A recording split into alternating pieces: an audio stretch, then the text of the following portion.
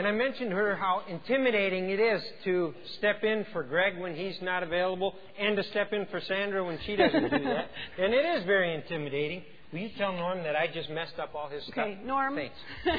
Anyway, as she and I were talking about that, I said, the other thing that I never heard in all my seminary classes, and I know Sandra hasn't heard in hers, is that you want to start a sermon in the middle of someone taking the offering. And yeah. I was just kind of hoping you'd maybe sing for us. Well, you know what? Hey, look at that. How can you... I did that at the 50s dance last night. I did sing. I sang, "Look at Me, I'm Sandra Dee." And I had pigtails, and so I think I've pretty much fulfilled my obligation for singing solos. But yes, it's very hard to fill in Greg's very large shoes, and it's very difficult to come against the people taking the offering. So if we can just get past those things and get rolling. Father, bless We're ready Kevin. to roll. Thank you. Bless Kevin. You can go now. Okay, thank you. As you already know, we're going to be celebrating communion this evening, and as happens often in a communion time, it's preceded by a time of confession. So I thought that I would begin my message this evening with some confession. And in particular, I want to present to you a couple of confessions of an introvert. I happen to be an introvert. Sometimes I'm really outgoing and have lots of fun, but most of the time I'm at least a mild introvert, and once in a while I'd be what you might call an extreme introvert, and I have a couple of confessions for you. The first one is this. On occasion I travel for business, and when I am at the airport, at the gate, right before I get on the plane, I need to confess to you that I do not pray that the Lord will have someone sit next to me that I can lead to Christ. I don't do that. In fact, it's worse than that. Sometimes I even pray in earnest that no one will sit next to me on the plane. It's my time. I've got a stack of books and papers and my journal, which I haven't written in sometime since the last time I was on an airplane, and I don't want anybody next to me. Just in case I don't get there in time and spread my briefcase out on the seat next to me, hoping someone will maybe think to look for another seat. If I'm there late and I think, my aisle has already been filled, I'll have a book in my hand, so that as I slip through to the window seat, someone sitting over here will get the idea that, hey, this guy just wants to read, leave him alone. I did that one time, and as I slipped by this kindly-looking older woman, she said, "I see you got a book there, Sonny." And I said, "Yes, ma'am, I do." She said, "You planning on reading?" I said, "Yes, ma'am, I am." And she said, "Well, that's too bad, Sonny, because I'm planning on talking." True story. She talked my ear off all the way down to Knoxville, Tennessee. The second confession I have for you this evening related to my introversion, and you may think this is a bit paradoxical, but when I go shopping for groceries at Cub over here on Rice Street, I guess it would be up that way, you know how that store is if you've been there. It's packed all the time, especially on a Saturday. But when I'm done shopping, that cart is full. I'm pushing it through the parking lot, and invariably I'll break into a run. Faster and faster and faster until I'm sprinting as fast as I can, and then I hop on the back and I go, woohoo! My wife thinks that that's because it's the little kid in me coming out, and she kind of likes that, and she's partly right, but I got to burst her bubble a little bit. In a way, I've come to analyze this as related to my introversion. I mean, if you're like me, you know what it's like to go into Cub on a Saturday and you need to buy 2 weeks' worth of groceries. You just want to tell everybody, get out of my way so I can get out of your way. You're bumping into them. They're bumping into you. It takes you an hour when you think it should take a half an hour, and that isn't even going through the line. So 40 minutes later, you're through the line, and I've got my sanity.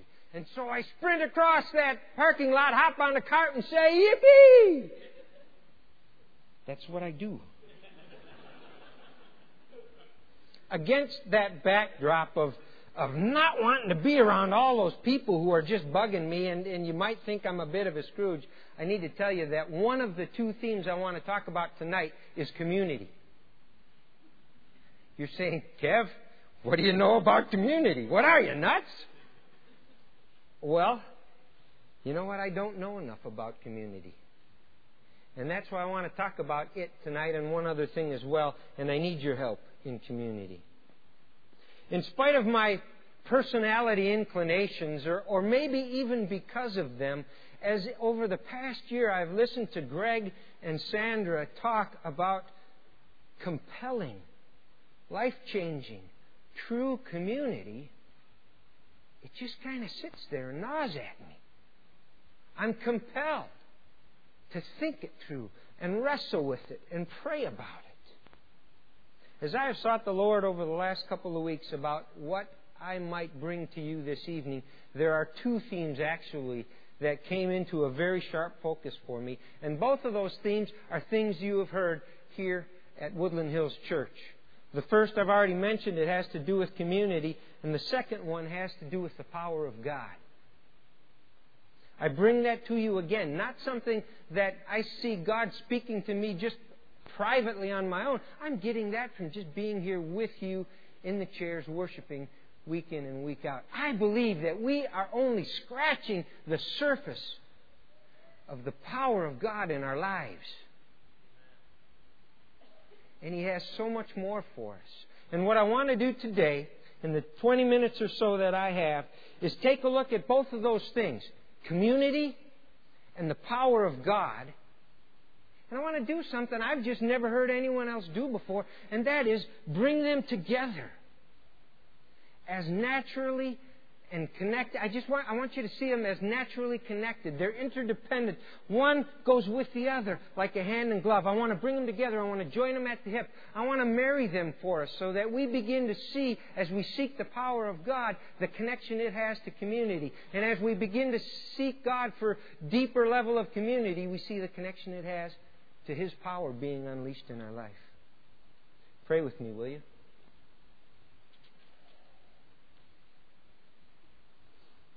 God, open our hearts, open our minds, and as we have sung these songs of worship tonight, and we will continue in the Lord's Supper following my words, Lord, just be with us. We acknowledge Your presence here, and just open us up to all that You have for us as we wrestle with these two ideas of community and power and how to make them work in our midst. In Jesus' name I pray, amen. If you're inclined to take notes, there's really only two things I'm going to say, two statements I'm going to make, and then we're going to talk about them. And so these are the two things you'd want to write down. Here's the first one.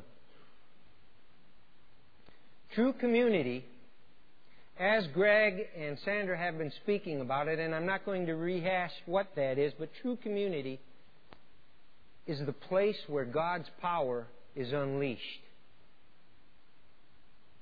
True community is the place where God's power is unleashed. Think of it as the soil for the power of God to take root and grow. Think of true community as what provides the opportunity to open ourselves up to the work of God in our lives in powerful ways. Let me build a biblical basis for that. And to do that, I need to ask you the question, what does God intend for us in giving us His power? Why does He give us His power? Why does He tell us in many, many places that same power that raised Christ Jesus from the dead is in you and available to you? Why? To what end? Sometimes God does miraculous things in us and through us. Incredibly miraculous things just to display His glory. And I say, Amen. There are other times God does miraculous things in and through us just because He loves us. But there are other reasons as well that God gives to us and expects us to access and employ His power in our lives. Romans 8, verse 11. Says that verse that I just kind of quoted as I was going earlier. That same power that raised Jesus Christ from the dead, the power of the Spirit, dwells in you. And as it does, it'll give life to your mortal bodies. Now, in order to understand what Paul is talking about there, you need to probably look at the rest of Romans 8 and perhaps Romans chapter 7. And what Paul is talking about is this huge struggle between, the things that I want to do. I I just don't do them. And the stuff that I don't want to do, that's the very thing I'm doing. And he's talking about life change and victory over sin. And in the context of that, he says, you better realize that the same power that raised Jesus from the dead is what dwells in you.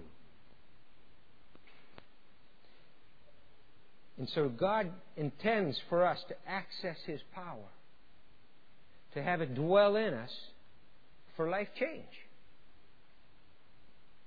for power over sin and our sinful nature. I look also to Ephesians 3 and found a couple of the prayers of Paul. He says this, for this reason I kneel before my Father. This is what I pray for you, the church. I pray that you may have power. Why? Verse 18, if you've turned there. Together with all the saints, power to grasp how wide and long and high and deep is the love of Christ. What an incredible prayer. How I wish we would pray that for each other continually. One of the reasons God has given us His incredible power is that we might understand at a profound level how full is God's love for me, you. Also in Ephesians, in chapter 1, verses 17 to 20, if you just want to jot this down, I'm not going to read it all, but same sort of idea. Paul says, God's incomparably great power is available to you so that you might know the riches of your inheritance in the saints. Now, do you think he might mean so that you might know what you're going to get when you finally get to heaven? Don't think that way for a second. He's talking about our inheritance here and now. He's talking about turning back the strongholds of Satan and living the kingdom life now. That's why He wants us to know that incomparably great power now. As you make a study of New Testament passages related to the power of God at work in our lives, you begin to see that the purpose very much includes us living life to the full and having vibrant lives as God intends for us to have. That's why the power. And again, my assertion is that true community is the place where that power is unleashed. It's liberated. It's set free. And it grows and it springs up and it changes you and I. Why do I believe that? Well, think of a couple of things. Number one, the spiritual gifts. If you were here last week, you know that Greg started a series in 1 Corinthians. And when he gets around to chapter 12, in a couple of years, he'll be doing something on the spiritual gifts. But if you know anything about the spiritual gifts at all, what they are supernatural bestowments upon each member of the body of Christ, that we might build each other up. You see the connection between true community, the body operating the way it should, you and I being connected in honesty and love, and those gifts flowing, and the power that comes with them? In Matthew 18, verses 19 and 20, Jesus says, whenever 2 or 3 are gathered in my name, what? There I am. I am there with you. I am there. My power is there to work in your lives. It's about community.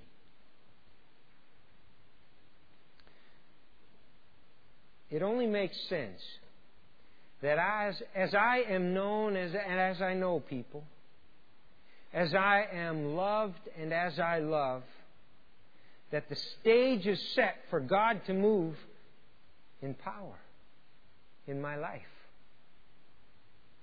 As I seek God and as I have sought Him here at this church, I hear His call, and it comes from the teaching that we have all received. I hear His call to experience His power in my life.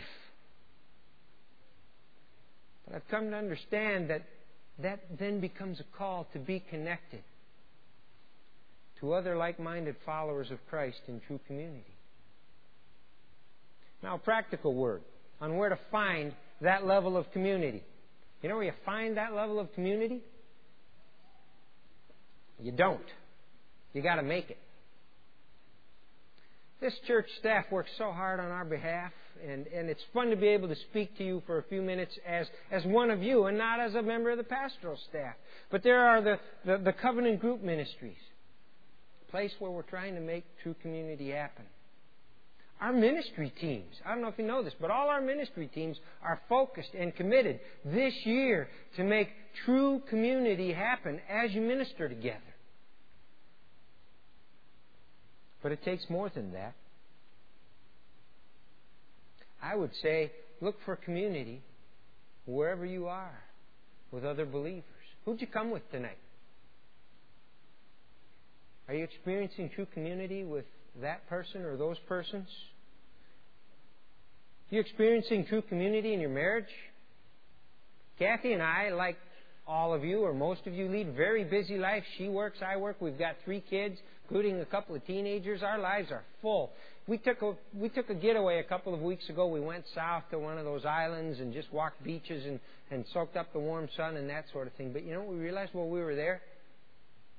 We had been out of true community for who knows how long. No fighting. No big crises.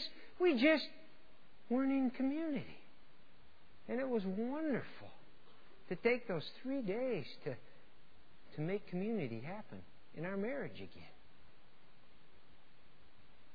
A newlywed couple was at a party not long after they were married, and at this party the discussion turned to their plans for having kids and how many and that sort of thing. And the wife immediately knew the answer. She spoke up for the 2 of them and said, "Oh yeah, we're going to have 3 kids." The husband looked at her and cocked his head a little bit and said, "Actually, no, we're only going to have 2. It began this argument that went back and forth as to how many kids they were going to have. Finally, the husband thought he'd put an end to it, and he said, "Well, I'm telling you what, after the 2nd kid is born, I'm just going to go out and have a vasectomy."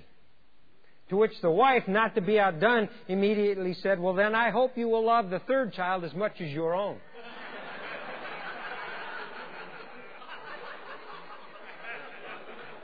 Now there's a marriage in need of some community.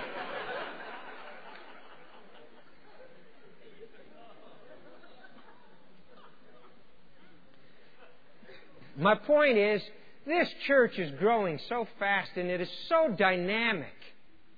And once we get over to that property over by that old Kmart building, it's just going to explode. And if you're looking for someone to lead you to community, pray about making it instead. True community is the place where God's power is unleashed. And just as that is true, it leads me to my second point, which is kind of flipping things around, and it is this. Just as true community is the place where God's power is unleashed, it is also true that the power of God at work in us leads us into deeper community. The power of God at work in my life and in yours will naturally lead us into the deeper community that we covet, that we seek, that we value as a church. As we gain an understanding of why God would lavish His power on us, as we see it as about life change, as miracles occur, as truth reigns in our relationships, and as through His power we gain a deeper understanding of His love for us, that can only lead us down one road. That's a road of rich, true community. At the last church Kathy and I were at, just a couple of years ago, we started a new small group. And the first week that we had our group together, we both sensed that God was about to do something pretty powerful. We weren't sure, but we had a good idea. The second week, as soon as our guests walked out the door, we knew God was moving in power. And I got on my knees, and Kathy called this one girl in our group and said, "We got to get together," because we could sense that God was about to bring this person into His kingdom. And this gal said, "Yeah, let's get together." They got together the next day, and Kathy led her to Christ, and it was a miracle. But you know what was really neat was the next time our group got together, she came in just all aglow as you could imagine. And she said a really beautiful thing. Those of you who've grown up in the church like I did, we have this language that sometimes just doesn't make sense. You know how we say a person accepted Christ? You ever thought of that as being odd? Well, she didn't know that language.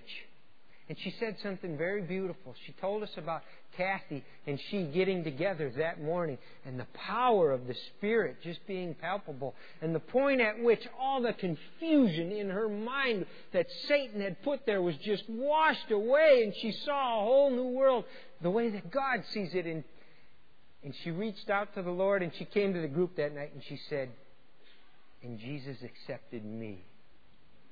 Oh, man. When God moves in power, we are led into deeper community. I can't begin to tell you the impact that made on our little group that was only 2 weeks old. The power of God at work in our lives leads us into deeper community.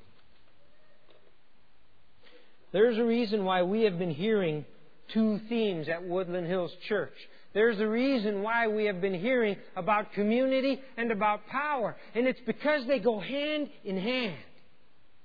Think of them as complementing gifts of God. And each one gives life to the other. The extent to which we realize that is the extent to which we can cooperate with God and what He longs to do in our midst. Do you see it? It's such a natural connection. I don't know if you've ever heard of Tony Campolo. He's a pretty radical speaker. He's been speaking to Christian groups around the world for many years. And I've had a chance to hear him when I was in college. And he writes about a true experience that he had over in Hawaii. He does a lot of speaking around the world, as I said. But when he travels from his hometown in Pennsylvania to Hawaii, he's off by about 6 hours on his clock. And when he gets there, he says he wakes up at 3 in the morning. And it feels like 9 in the morning. Not only that, but I'm hungry for breakfast when almost everything on the island is closed. And here's what he says. That's why I was wandering the streets of Honolulu at 3:30 in the morning looking for a place to eat. Up a side street, I found a little greasy spoon that was still open, so I went in, took a seat on one of the stools at the counter, and waited to be served. Obviously not versed in public relations, the fat guy behind the counter came over and said, "What do you want?" I said, "I'd like a cup of coffee and a donut." He poured a cup of coffee and wiped his grimy hand on his smudged apron and grabbed a donut off the shelf and handed it to me. But as I sat there sipping my coffee, the door of the diner swung open, and to my great discomfort, in marched 8 or 9 very provocatively dressed and boisterous prostitutes. It was a small diner, so they sat all around me, some of them bumping into me as they made their way to their tables and stools. Their talk was loud. It was crude. I felt completely out of place. I was just about ready to leave when I overheard the woman sitting beside me say to her friend, "Tomorrow's my birthday. I'm going to be 39. And her friend said, "So what? What do you want, a birthday party or something? You want a cake? You want to have somebody sing happy birthday to you? Give me a break." And the woman sitting next to me said, "Why do you have to be so mean? I was just telling you, that's all. I was just telling you, why should anyone want to give me a birthday party? I've never had a birthday party my whole life. Why should I want a party?" Campolo says that when he heard that, he made a decision. He says, "I sat and waited until that woman left. I waited until all the women left. And then I called over the guy behind the counter and I said, 'Do they come in here every night?' 'Yeah, so what?' 'Well, the one next to me. She come in here every night?' 'Yeah, that's Agnes. What big deal? Why do you want to know?' 'Well, because I heard her say that tomorrow's her birthday.' 'And what do you say that you and I do something about that? What do you say that we throw a party for her right here, 3:30, tomorrow night?' A sly smile crossed his chubby cheeks. Campolo writes, 'That's great.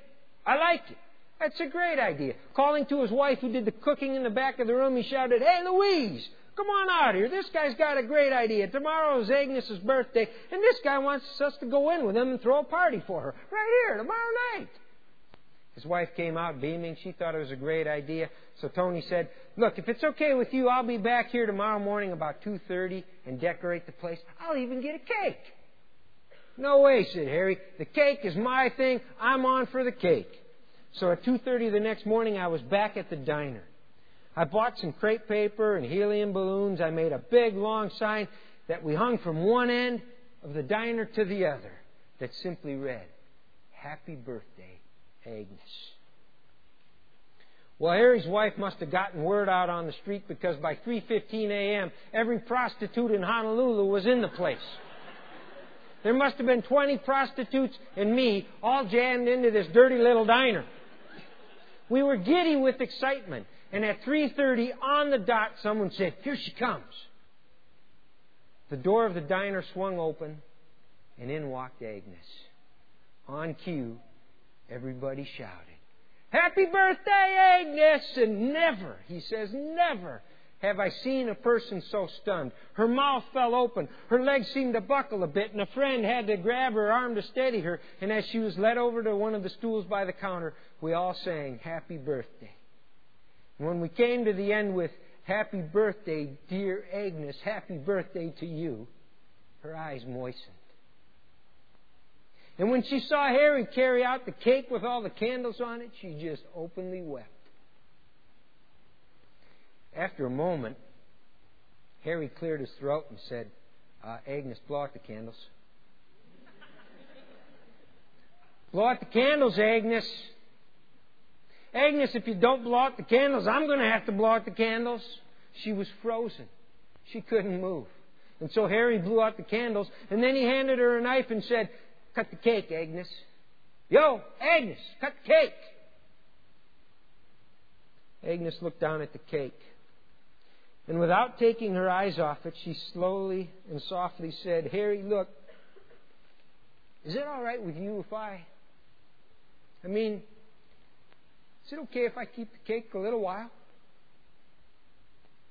Is it okay if we don't eat it right away?"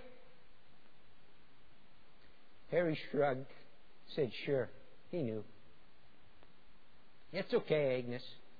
If you want to keep the cake, keep the cake. In fact, take it home if you want to." "Can I?" She beamed. "Can I?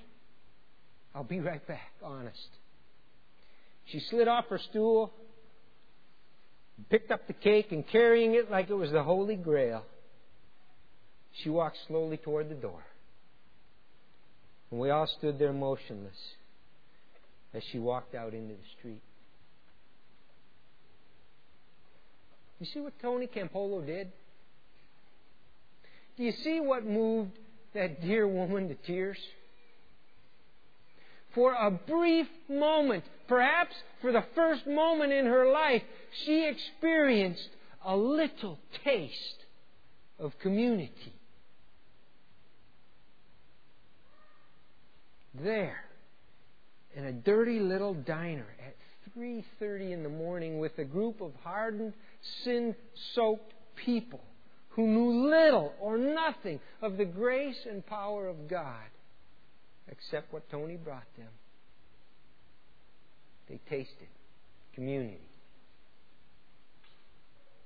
And so I simply ask you, how much more does God want for us? How much more does God long for us to delve into the depths of true community and all of the power that unleashes? We, who He has called to be His sons and daughters, who name the name of the Lord as our Savior. We who are filled with the power of the Holy Spirit. How much more that we might change our lives and the lives of the Agneses of this world. If you've been around at all, you know that we call ourselves a covenant community. And I want you to covenant with me to seek the face of God, and the unleashing of His power in our midst as we commit to true community wherever we can make it. We're going to celebrate communion now. Sandra's going to come up. We'll be doing some more worship. And I just want to point out to you the beauty of communion on this evening and around this message, because what is communion if it isn't a celebration of two things? Community, that's why we call it communion. That's why we partake of it together, not at home. And what is communion if it is not a celebration of the power of God? Amen? So enjoy both of those things. Let's celebrate them. Let's honor our God by calling for them in our midst as we partake of communion. So I'm going to call up Sandra at this point. Let me close in prayer.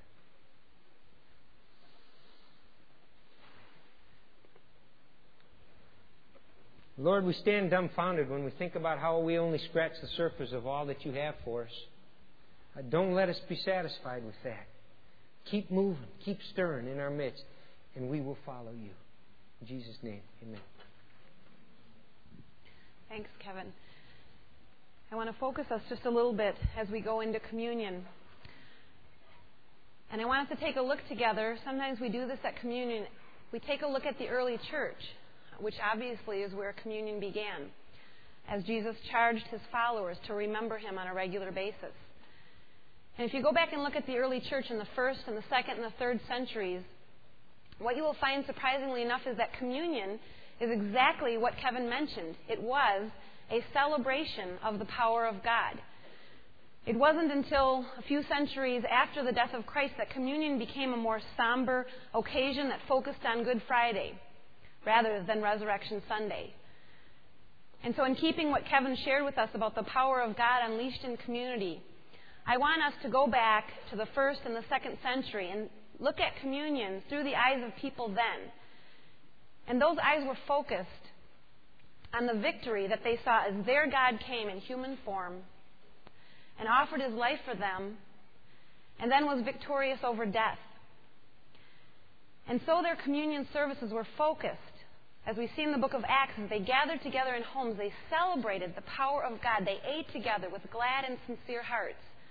And they were overwhelmed that their God had become one of them, had triumphed over the grave, and had now offered them hope.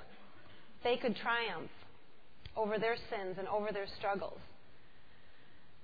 I don't know about you, but the communion that I celebrated as a child was a very somber, very serious, almost frightening occasion where we were continuously reminded of how far short we fell of the power of God. But I want us tonight to come together and celebrate Easter Sunday, Resurrection Sunday. And certainly we are grateful for the work that our God did on Good Friday. But tonight we can come together as a community and realize that no matter what's going on in our lives, our struggles, our hard times, our doubts, that we have a God who became one of us and was victorious and desires to redeem us and desires to meet us where we are. So as our worship team comes and as our high schoolers come to serve communion to us tonight, I want us to enter into this time of worship and into this time of communion together as a community, really focusing on our powerful God who was victorious and so can offer us victory over sin. I'll read from us from 1 Corinthians 11, where we find Paul saying, reminding the Corinthian believers that the Lord Jesus, on the night when He was betrayed, took a loaf of bread, and when He had given thanks, He broke it and said, "This is my body that is for you. Do this in remembrance of me." In the same way, He took the cup also after supper, saying, "This cup is the new covenant in my blood. Do this as often as you drink it in remembrance of me. For as often as you eat this bread and drink the cup, you proclaim the Lord's death until He comes." And tonight I want us to proclaim the victory that came in the death and the resurrection of Jesus Christ. Let's worship. There is none like You. No one else can touch my heart like You do. And I can search for all eternity long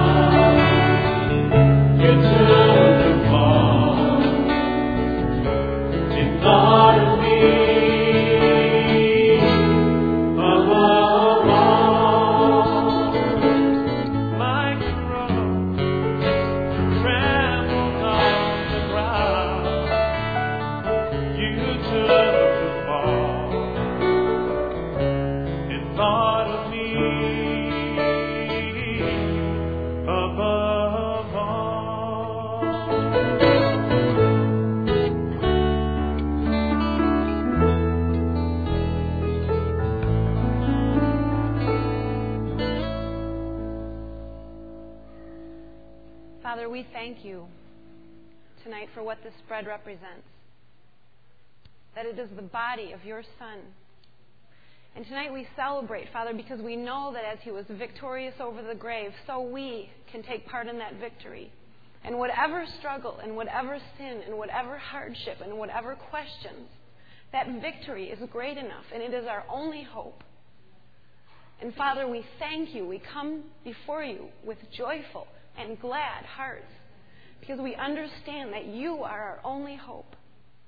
And we praise you for that, Lord. And as a community, we ask that that power, that victorious power, that redeeming power would be unleashed. Yes. And we thank you for your work in our lives. And we thank you for that victory. And we praise you for the hope that is only found in your Son, in whose name we pray. Let's celebrate the body that was broken for us together.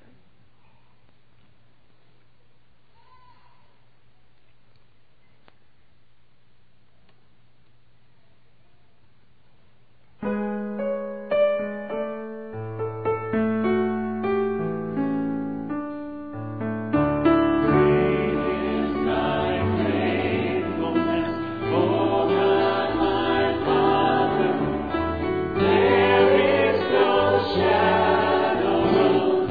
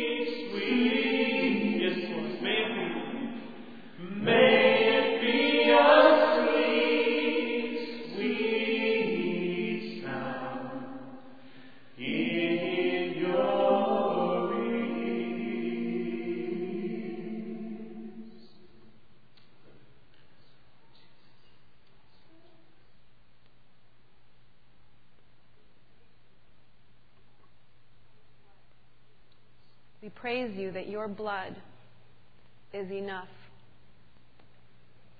We praise you that there is power in your blood.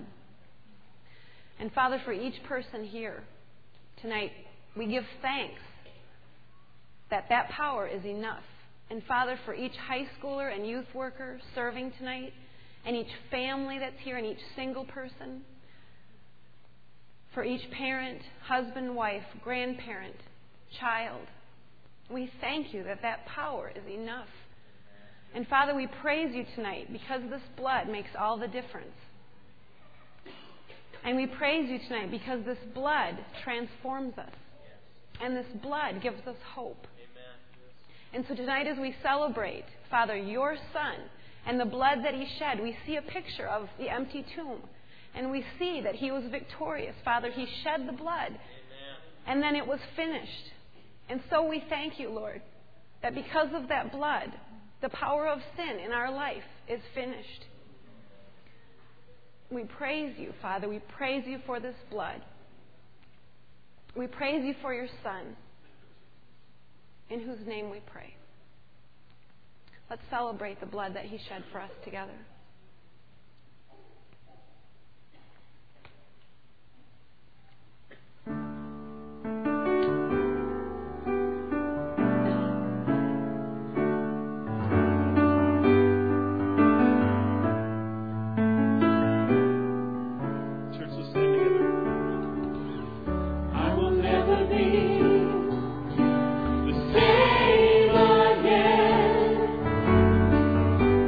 Never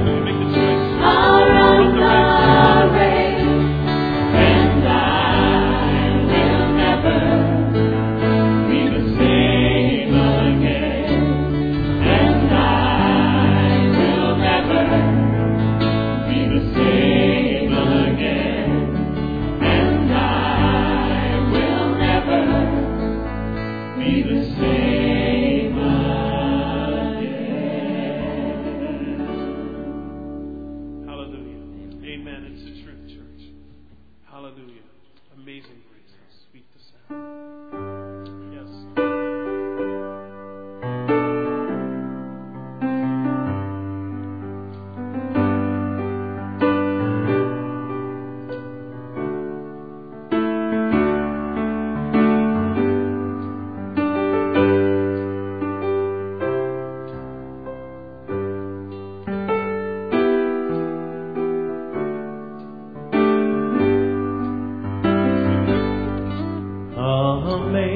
Amazing grace, how sweet the sound that saved a wretch like me. I once was lost, but now am found. Was blind, but now I see. Grace that taught my heart to fear, and grace my fear relieved. How precious is that grace appeared the hour I first believed. Through many dangers, toils, and snares, I have already come. 'Tis grace hath brought me safe thus far, and grace will lead me home. Come on, think about it, church. Think about it. Hallelujah. The Lord is good. God is so good. Hallelujah. The reason we're here. Bless you.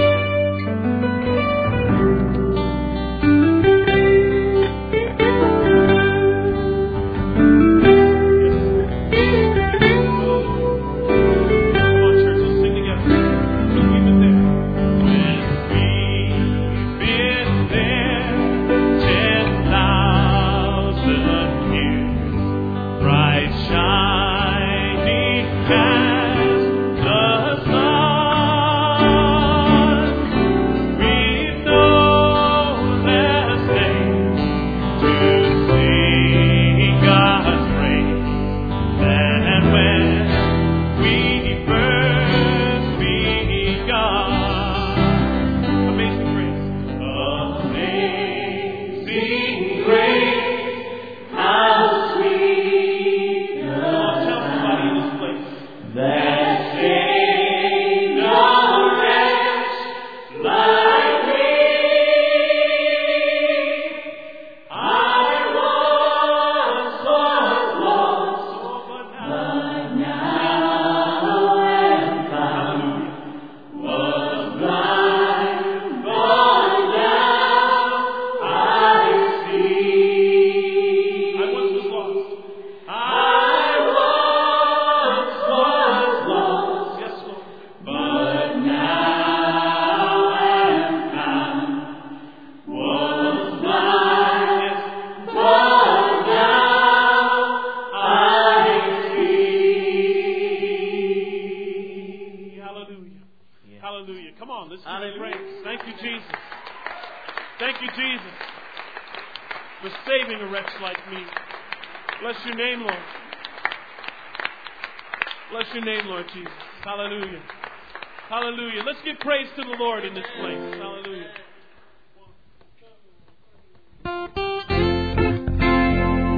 Yes, Lord, we praise your name. Because you've been so good to us. Hallelujah.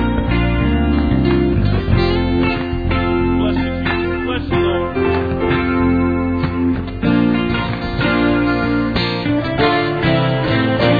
In the battle, Lord, you are my peace.